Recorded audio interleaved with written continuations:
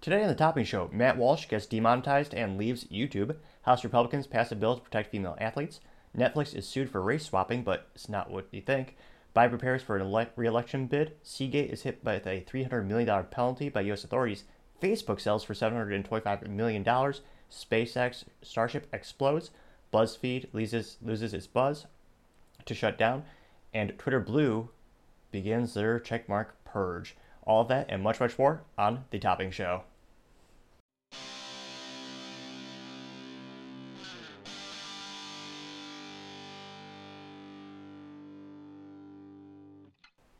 Thank you everyone for tuning in today. Today's episode of Topping Show is sponsored by Topping Technologies. Topping Technologies is an IT value-added reseller and services company with a special proficiency in IT security.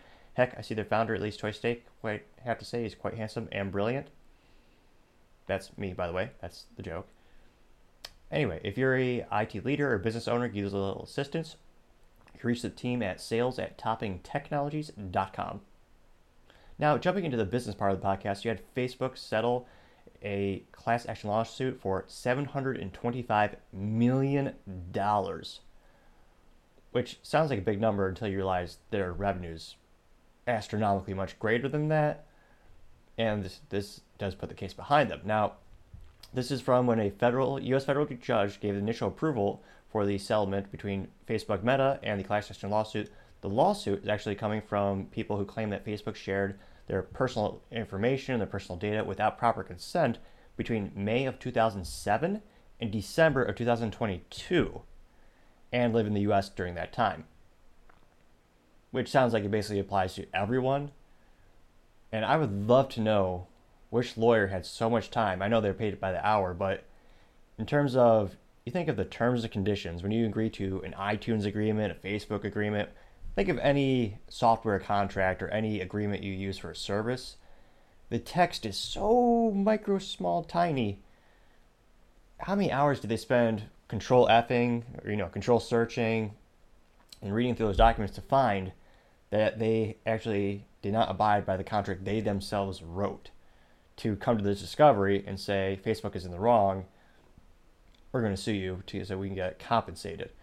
Now, it also sounds like a big number, $725 million. Well, the U.S. population is about 380 million people. How many of them are on Facebook? Maybe cut that in half, 150 million, 200. Take that number, divide the two. Don't forget the lawyers' fees. They get their cut. So each person might get $3.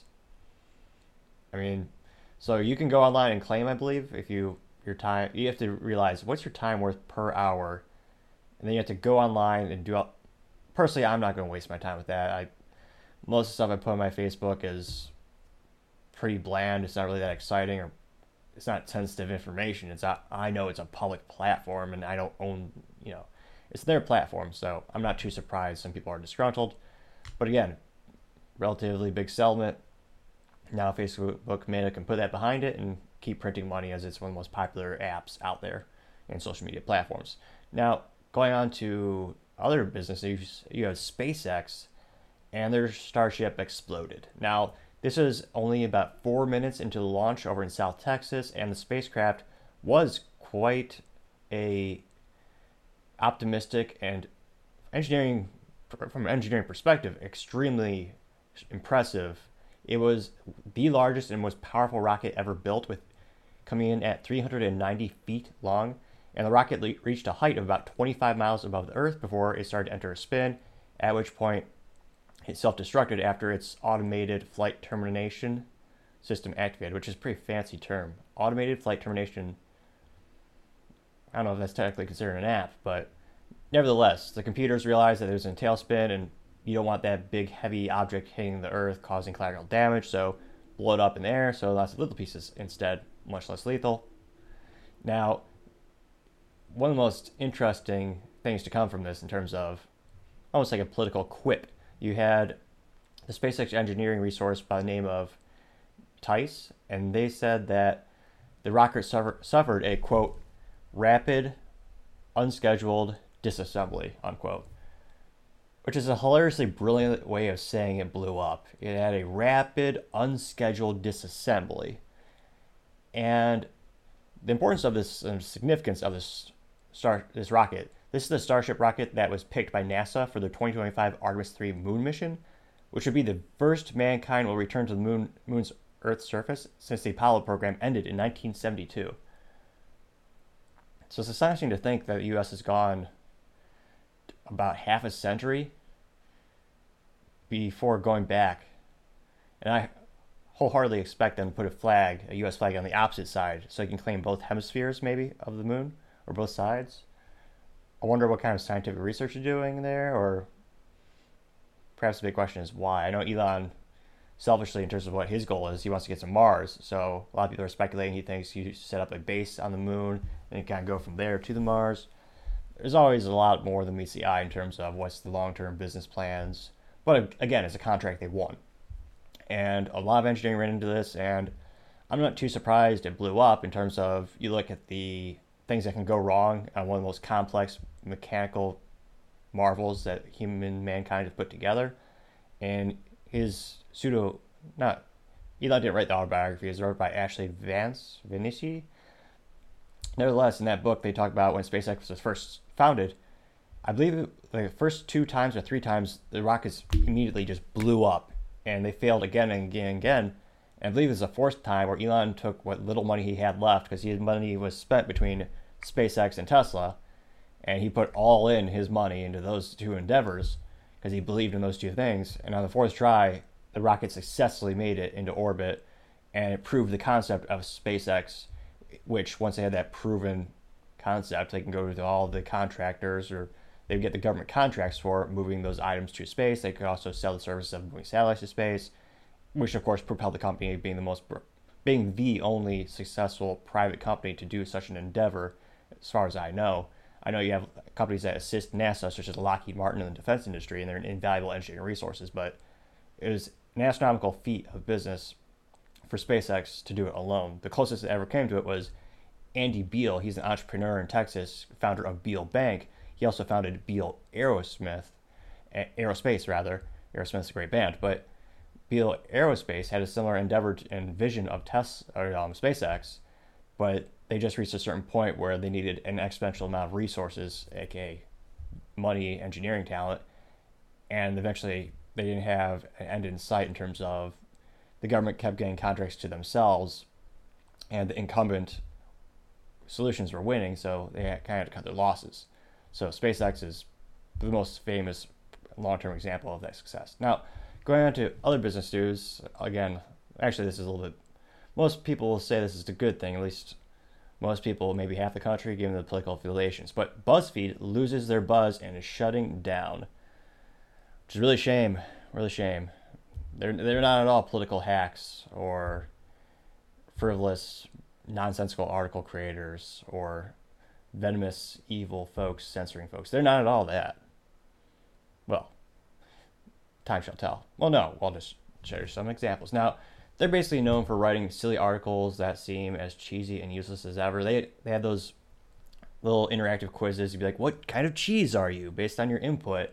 And one of their most recent articles, I kid you not, this shows perhaps the pinnacle intellect, and I say that with extreme sarcasm, but it probably shows the average talent of the outdoor play. But their recent article was, I kid you not, quote, 11 delightful poems found in Pornhub comments, unquote. That being an adult content website. So they're referring to poems found in the comments section of a video channel website platform for adult content. That's the kind of high-quality journalism you could expect from Buzzfeed. And they also published the now debunked Steele dossier, meant to discredit former President Donald Trump. And they also would attack free speech multiple times. What they would do is they'd be writing an article on a particular individual, and usually 99% of the time, someone who has political affiliations that are more on the right. And then they would reach out to platformers such as YouTube, and they would go, hey, YouTube, give them a call up. We're writing an article about this evil right-wing fascist. Why are you platforming this person? And YouTube, now bringing that to their attention, no matter what that person's content actually was, they usually strike the profile or give them a strike on the channel. 3 strikes on YouTube, and your channel's deleted permanently forever, completely erased from history. And it was a very effective tool for them to censor folks with different political ideologies. Now, they would also just completely as if that's not morally vacuous enough. Even more worse, some might say, they never showed a profit, which you're seeing this trend a lot in tech companies and companies that are more towards activism than actual results. Kind of like Twitter, which more and more of Elon's recent interviews are showing that it was a more activist website, not focused on making a profit or making a good product for the widest amount of people in the market.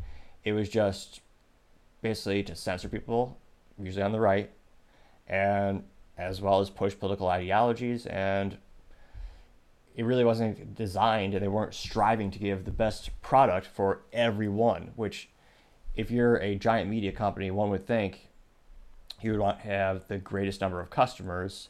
You wouldn't want to pigeonhole yourself into one particular group, left or right or center. Well, go center would probably be the best bet.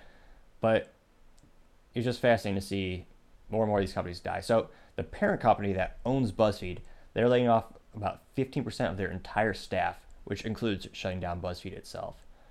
They will be lost, but not missed, at least by people who enjoy free speech, I would say. Now, speaking of Twitter, their purge has begun. So a couple months back, Elon came out with a brilliant idea, which ironically was mocked by everyone at the time, of Twitter Blue, which, rudimentarily speaking, it means pay $8 a month. You get to keep the little blue check mark on your profile that says you're authenticated, and it would mean less ads for you, and it also show folks that you're a real person, or at least you're a real person with a credit card. And I believe prior to Elon, it used to be you gave some IDs as well as articles you've written on other sites.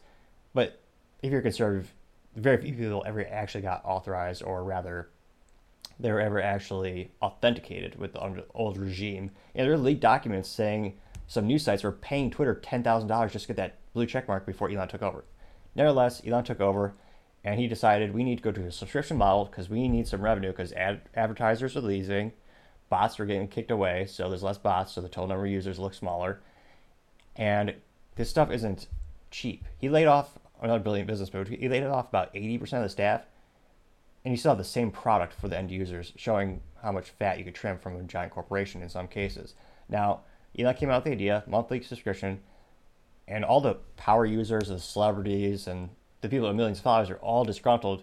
They claim that they helped build the platform, which from a certain point of view could be appreciated, because a lot of people who worship celebrities and will follow every word they say as if it's the gospel or the Bible, they will go to that platform, they'll sign up for a profile because they were allured to those folks. And when Twitter was first started, they had competitions on who would get the first million followers, and other media companies helped propel that advertising campaign.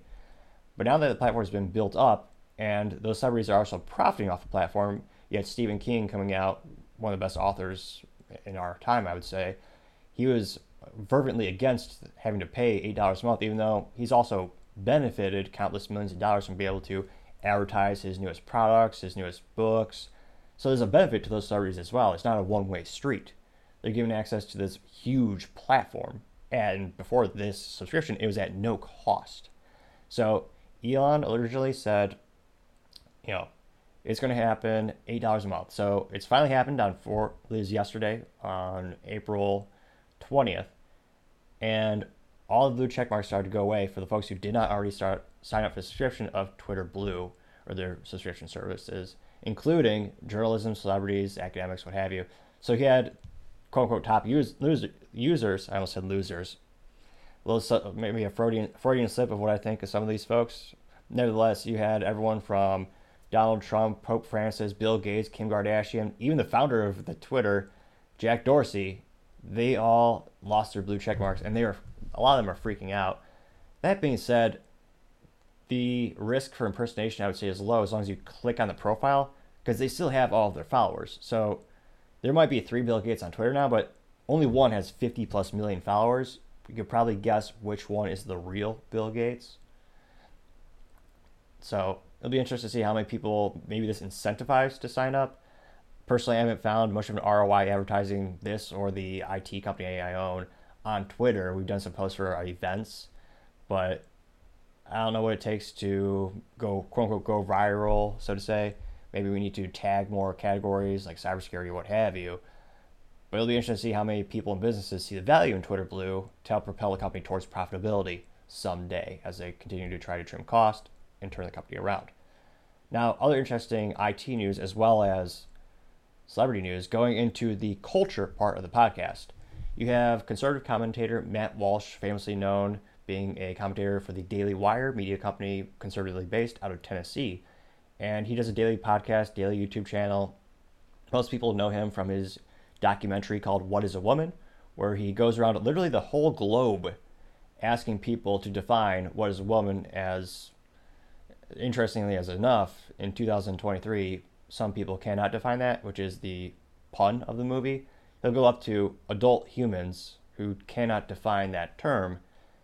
It's quite entertaining, and then he goes to other countries. He actually goes to Africa, and they're all like, we have no idea what you're talking about. This is a man, this is a woman. Kind of to prove his point that the current social initiatives and the phenomenons are more isolated to the Western culture. And just to prove his point, it was a fascinating documentary which propelled the Daily Wire into new success. I believe their monthly subscriber count, which is a paid subscription service they sell, went up by nearly double, which for a relatively small company, they have 250 employees, I believe, ballpark. For them to have that type of growth, they're at about 1 million paid subscribers. That's an astronomical leap in independent journalism, independent media. So fascinating to see their company growth. Nevertheless, recently, Matt Walsh from YouTube has become under fire. YouTube is criticizing Matt Walsh, saying that he disrespects pronouns of folks who identify as transsexuals or trans. In particular, he had a couple of his videos in which he criticized the trans activist and TikToker, I don't know what you call an influencer these days, but Dylan Mulvaney, who famously came to light by representing Bud Light to celebrate Dylan's 365 day of being a woman, in which Dylan documents all the unique things that make a woman, such as prancing through the forest in high heels. Now, Matt Walsh is covering that topic, and because Matt Walsh referred to the wrong pronouns, or the pronouns being she, he, the pronouns that Dylan doesn't agree with, Matt has been criticized by YouTube, and YouTube has put a gun to his head metaphorically. They're telling Matt, if you do not respect Dylan's pronouns, we will completely obliterate you from the platform. So they, first of all, they demonetized him, which means he doesn't make any money off the advertising dollars.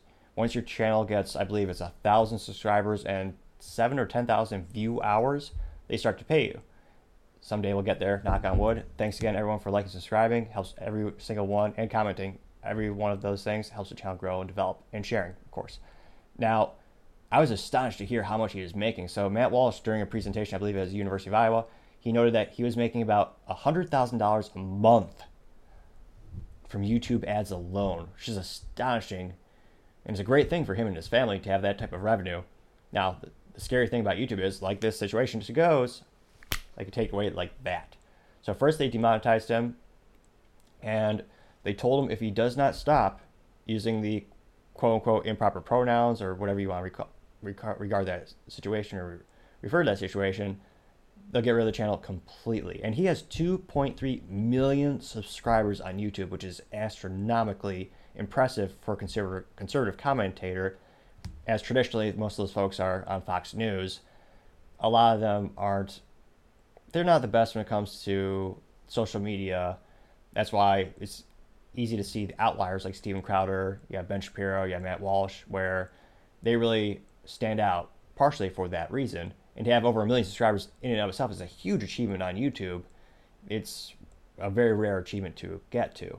And from Matt's perspective, he is very biblically faith, and he does not believe in the trans identity situation. He believes it's inauthentic and it goes against what his core beliefs are. So he's saying he would rather lose that money completely than cave or bend the knee, which I can certainly admire in a day and age where everyone seems to be more than willing to sell out their morals and values for a couple extra bucks. To see someone do the opposite is quite admirable. Although I don't agree with everything he says, there's some things I think he has right on point. And for someone to stand up for what they believe in really isn't impressive until it costs them money or it costs them something. And to go against a huge cultural initiative and to risk such a great amount of fiscal, as well as we know he's under threats thanks to his DMs and his Twitter leaks. To do something like that, I find is quite admirable. I'd be hard pressed. Let me know in the comments, would you turn down $100,000 a month to stick to your principles? He does have a base salary thanks to the Daily Wire. That's his primary employer, but that's over $1 million a year. And he has kids. I think he has 2 more kids that are just born. So he has several kids, at least up to 6. And they all, gotta feed the kids. They all want, hopefully, depending on your belief system, you may or not want them going to college these days. But all those costs add up. So it'll be interesting to see how that goes. Now, he did let everyone know his show, his full version, will be posted for free on Daily Wire Plus, which is their hosting platform that they're building out, as well as Twitter, which is an interesting development. Elon hinted that as he tries to grow the Twitter platform, he doesn't want to just be the character limit where you just type in a character or a 30-second promo video. He hinted that he wanted to have long format videos. This is going to be a huge, interesting development for Twitter. It's also going to be a huge astronomical cost. One of the biggest costs when you're starting a social media company is the hosting. And given the political climate, you don't want to host on third parties like in the cloud. You have Amazon Web Services and Azure being 2 of the big, Azure by Microsoft. They're cloud platforms, and remember, the cloud is just someone else's computer. And the reason Parler, the social media company, was nuked from the planet is because they entrusted third-party providers, the cloud, aka Amazon Web Services, to host their website and their media. And the website decided, we don't agree with what you're doing, Parler. We're going to cite you out for something that all the other websites are doing, but we don't like you, your competition. So they destroyed the platform overnight, and then the website went away because there's no one to host it. So Daily Wire needs to build that out internally, and for Elon to take on that big cost, if they built in long format videos where you have an hour video on Twitter, that's a huge amount of data storage. And you also have to worry about bandwidth. And then depending on the quality of the video, you're talking anywhere between a couple megabytes to gigabytes for a single file. And granted, it gets compressed, but all that data adds up. My daily podcast, like the raw file, is about 4 to 5 gigabytes of data for the daily podcast. My interview podcast, where we have nicer cameras. We have Blackmagic, I believe it's a Micro Studio 4K. We have 3 of those cameras going to the switcher. An hour interview will be about 700 gigabytes of data before you actually edit and compress it. But most people want to save the raw data in case you want to make greater edits in the future. And that's one of the reasons Google has a huge leap over Rumble and all these competitors, because they have the physical infrastructure with their data centers across the globe and seemingly unlimited resources so that they can store that data and they could lose money before your channel makes a profit. Like right now, this is being hosted for free on Google's servers, wherever it is across the globe. That's costing them money. And they're not yet making a profit on this channel because there's no ads yet. Once there's ads, then you have that ad share revenue where you get some to the creator, some to Google. It's a win-win situation until they decide to nuke it. But most channels on YouTube never become monetized. Most videos don't get over, I think, 1,000 views. Let's break that trend today. But that means that most of those videos are losing and costing YouTube, Google money. So it'll be interesting to see how this develops and if Twitter can take on that new capability. Now, other interesting media news in the culture section, you have Netflix being sued for race swapping, but it's the first time ever it's actually the opposite of what you would expect. Now, this is regarding their upcoming premiere of their series called Cleopatra. Now, historically, most Netflix films and movies actually swap traditionally roles played by Caucasian folks for African American folks. So that's how the swap has been going for probably about 10 years if you look at trends in media. And there really wasn't much pushback. Most folks didn't care. They considered it empowerment. There was a couple of folks on the right who they'll say some things on social media, but there wasn't a mass boycott or a mass campaign to show if anyone was really disgruntled, if they would stop actually watching the content because of those decisions.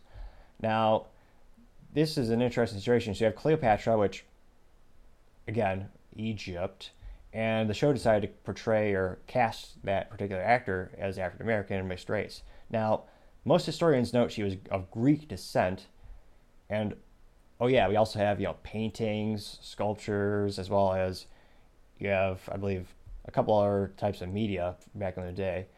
But you have visual representation of this historical figure to show that they were of Greek descent.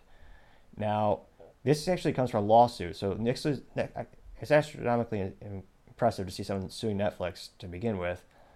Talk about David and Goliath. Now, you have an Egyptian lawyer by the name of Mahoud al-Samari, Semary.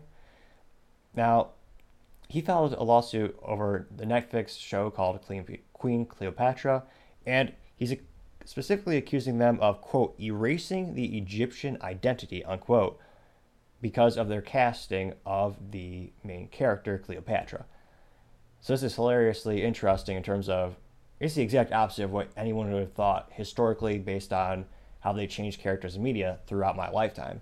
And his justifications are similar to the other instances. Now, he has filed not only legal action to take against Netflix, so not only, I believe, monetary damages, but he's actually pushing to shut them down in Egypt.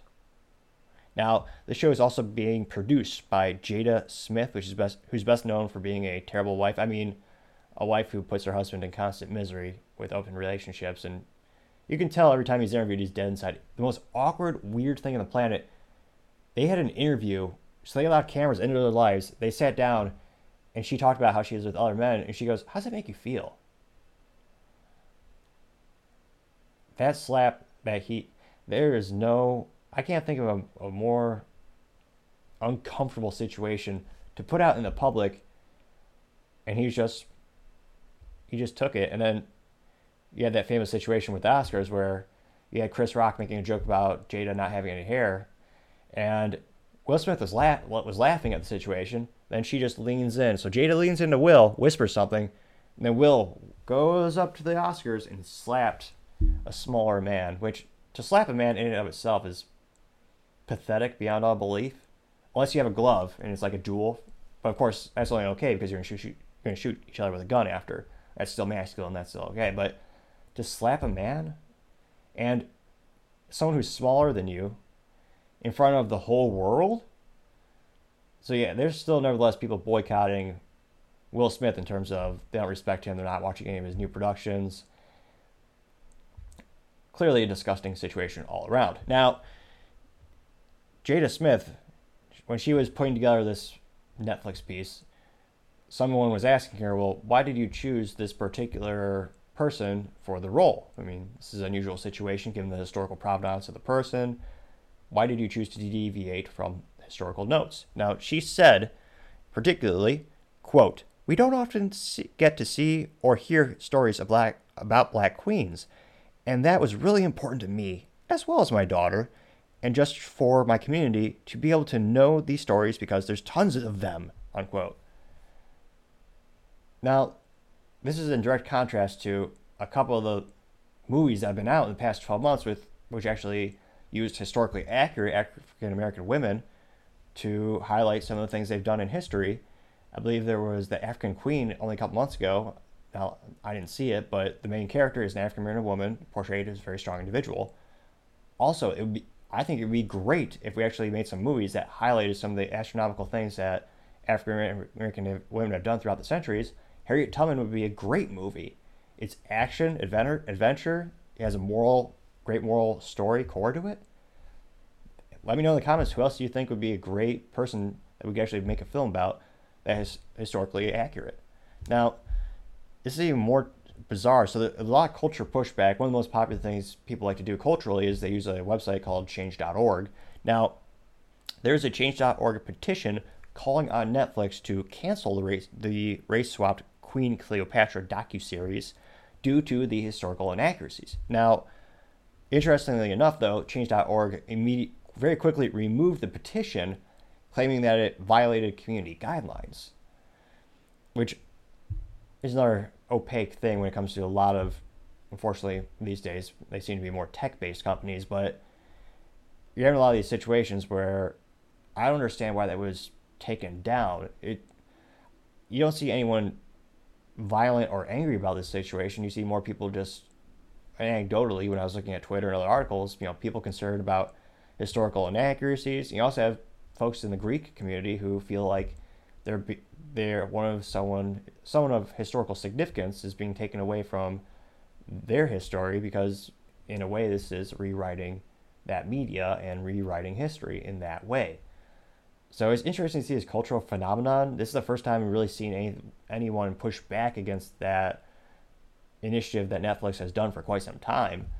And it's interesting enough that this was the one thing, and again, this is someone in Egypt complaining about the issue. Maybe that's why, but fascinating to see this is a cultural phenomenon in that regard.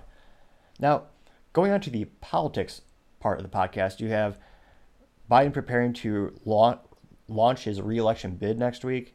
And it's actually fascinating in terms of, I think we have 4 or 5 Republicans now saying that they're running for president. And you still don't have Biden officially announcing it, which a lot of people are skeptical. He's getting up there in age and cognitive ability. So folks are concerned, can he run? And this might explain why he didn't announce it. So they're claiming that it's due to a historical provenance. They actually want to celebrate the moment last year in which he announced his presidency. So they're trying to apparently coincide the date in which it will be the 4th anniversary of when he first announced his successful presidential bid 4 years ago against Donald Trump. And a lot of people are optimistic about his results. Or his odds. Last time he was elected, he had 81,284,000 votes. And so when Trump won, Trump only had 74,221,000 votes. So within those 4 years, Biden was able to cultivate a lot of support. And by the numbers, that's a big margin of victory if you look at the percentage. Now, it'll be interesting to see how many people allow his age to affect their willingness to vote for him. He's currently 80 years old, and historically speaking, that's the oldest United States president in history. So if he gets elected, he'll be serving until he's 84.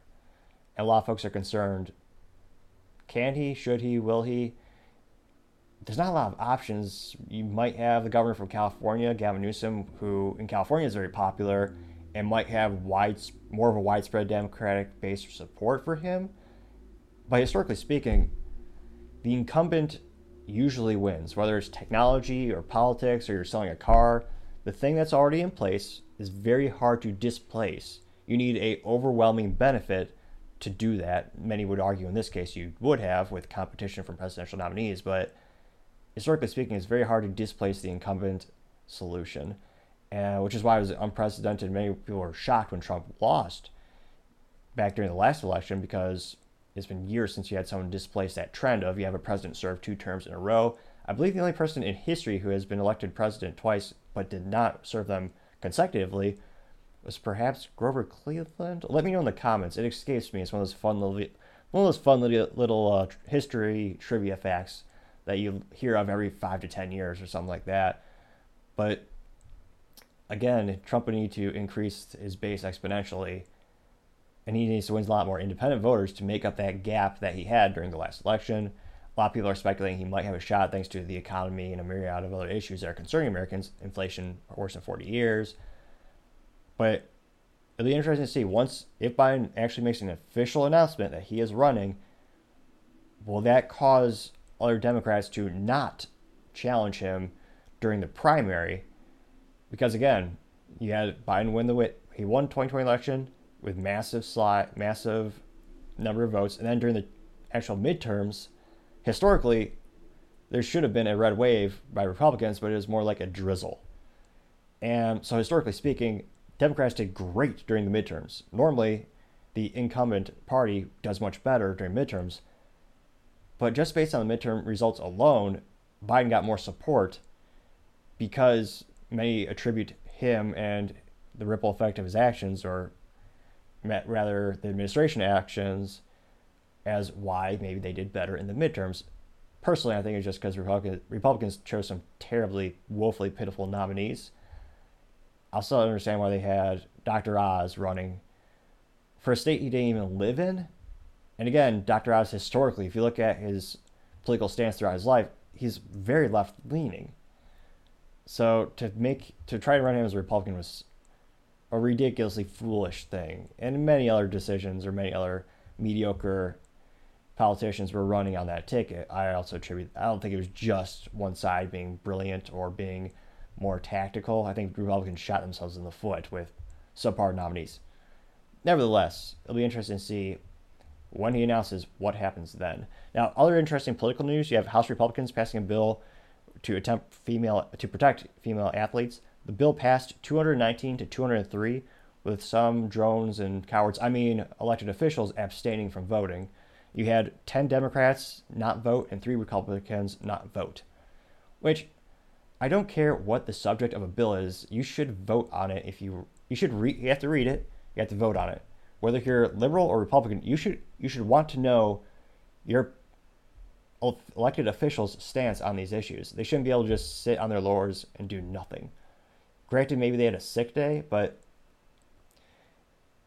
it's one of those things where if you add up those votes, that's enough where it would have been a tie or more, actually, because you got 213, 13, 46, 17, 13, 216. So, okay, it wouldn't have swung it, but still, to just abstain from voting, that should be highly frowned upon at the very least, and maybe even illegal. Because, again, let us know your stance so we can appropriately vote for or vote against you. One would think that would be common sense. Nevertheless, going into actual bill. Now, the House bill is known as, again, great government. I don't know if a computer labels this or someone actually thinks of these. Maybe it's just a regular accounting nomenclature. But it's called House Bill 734, 118. How inspiring. Nevertheless, now it mirrors laws that were passed in 20 states. Now, the bill specifically bars transgender women from playing in teams consistent with their gender identity and amends Title IX. Title IX is the federal law that bars sex-based discrimination to define sex as based solely on a person's reproductive biology and genetics at birth. Transgender students would be able to practice or train with this program designated for women or girls. Now, one of the reasons they are introducing this bill is to counter a proposal from the Biden administration. The Biden administration recently proposed a Title IX change rule, which would be on the athletics, there's a fancy word for this, but the athletics of the eligibility that allow transgender girls to play sports. Rudimentary speaking, it seems people on the right do not want to have them mixing folks who identify as girls as playing with biological girls, and folks on the left want them to have that in their choice. It's becoming a very politically bipolar situation. It seems is very much dividing the United States. If you ask people at a bar, you might find some folks in the middle. And this bill is good in the sense of now we know where most of the people are in terms of the House, which side they believe in. But the actual odds of this becoming a law is basically zero. Because, yes, the House is controlled right now barely by the Republicans thanks to their ineptitudes during the midterms. They barely won a majority in the House. Now, they might have the House, but you have the Democrats having the Senate and they have the presidency. So let's say best case scenario for the Republicans, this passes the Senate. It won't. It maybe should. But if it passes that, it has to go to the president. The president has to go on his desk. He has to sign off on it. And he's introduced a counter bill. So obviously he's not going to approve this bill. So that means it would get kicked back down. It would be vetoed. So the only way to overrule that is with a 2/3 majority vote, which maybe in the House, but no way in the Senate. So there's virtually no chance of this becoming a law. But I still think it's a good thing because now we know where our elected officials stand on the issue. Vote whatever you think is best. And it does have real world consequences. You have biological women who are losing scholarships in their high school or college athletics because you have biological males who were born with more testosterone, bigger bone structure. There's a lot of advantages to that, which is why they're dominating those sports. So there are real world consequences. So now that you know, again, look up how your elected official voted and then vote them out of office or reelect them based on what your belief system is. Now, going on to the business blunder of the day. Not the greatest fiscal business blunder, but a blunder in and of itself that'll be remembered for quite some time. Now, you have Seagate, which is best known for external hard drives, internal hard drives, where your data is stored. So you have hard drives, and they have to pay a fine of $300 million to the U.S. authorities. And although it's not the biggest fiscal business blunder, I think it deserves a business blunder of the day because of why they were fined. Now, the penalty was for shipping $1.1 billion worth of hard drives to China-based Huawei, which at the time was in violation of U.S. export laws. This equates to about 7.4 million hard drives, and they became Huawei's sole supplier of the hard drives, for Huawei being an OEM or original equipment manufacturer. So you think of this laptop on the desk here, Dell doesn't make the actual processor. That's made more often than not made by Intel. So Intel supplies it to Dell's manufacturer. And they're doing that for Huawei for some of their things, since Huawei is a big, gigantic tech company based out of China. However, they've been blacklisted in many cases because there's been spyware caught on their devices. It's based in China, which is known for having an unprecedented amount of spying capabilities. So a lot of countries are putting embargoes saying you cannot ship technology there, you can't do business with them, that particular entity. Now, these are for hard drives that are sold between August 2020 and September 2021. And this came all because of a rule that was passed in August 2020 restricting the sales of certain Ford items that were made with U.S. tech and U.S. companies. Now, in 2019, Huawei was actually specifically registered as a person or a company, rather, to be blacklisted. And Seagate is arguing, because many of these technologies are not made in the USA. If you look at hard drives, they're mainly made in Asia. They're not made in Detroit. So Seagate, although they have an American office, I believe, is over in California, but they're being manufactured across the globe. So they're arguing these aren't American-made goods or technologies. They have engineers here, so the U.S. government might be arguing that they have the research and development. They're designing the technology and hard drives in the U.S., but they're made in another country. So that's why Seagate is pushing back, and they don't agree with this outcome. I don't know if they have the ability to appeal it at the moment, but that's why they're kind of saying, well, it's not a U.S.-made good. We make it across the globe. So why is it? Maybe because the U.S. has some contracts with them, but it'll be interesting to see how that develops, or if this is the final ruling. Nevertheless, that is certainly the business blunder of the day. Now, thank you everyone for taking the time to tune in today. Cannot thank you enough. Don't forget to like, comment, subscribe. Every one of those things helps the channel grow and development. It'll help us increase our content quality. Also, don't forget to tell your family, tell your friends, tell your colleagues, tell your coworkers, tell your enemies, heck, tell anyone and everyone. Just stay safe, fight the good fight.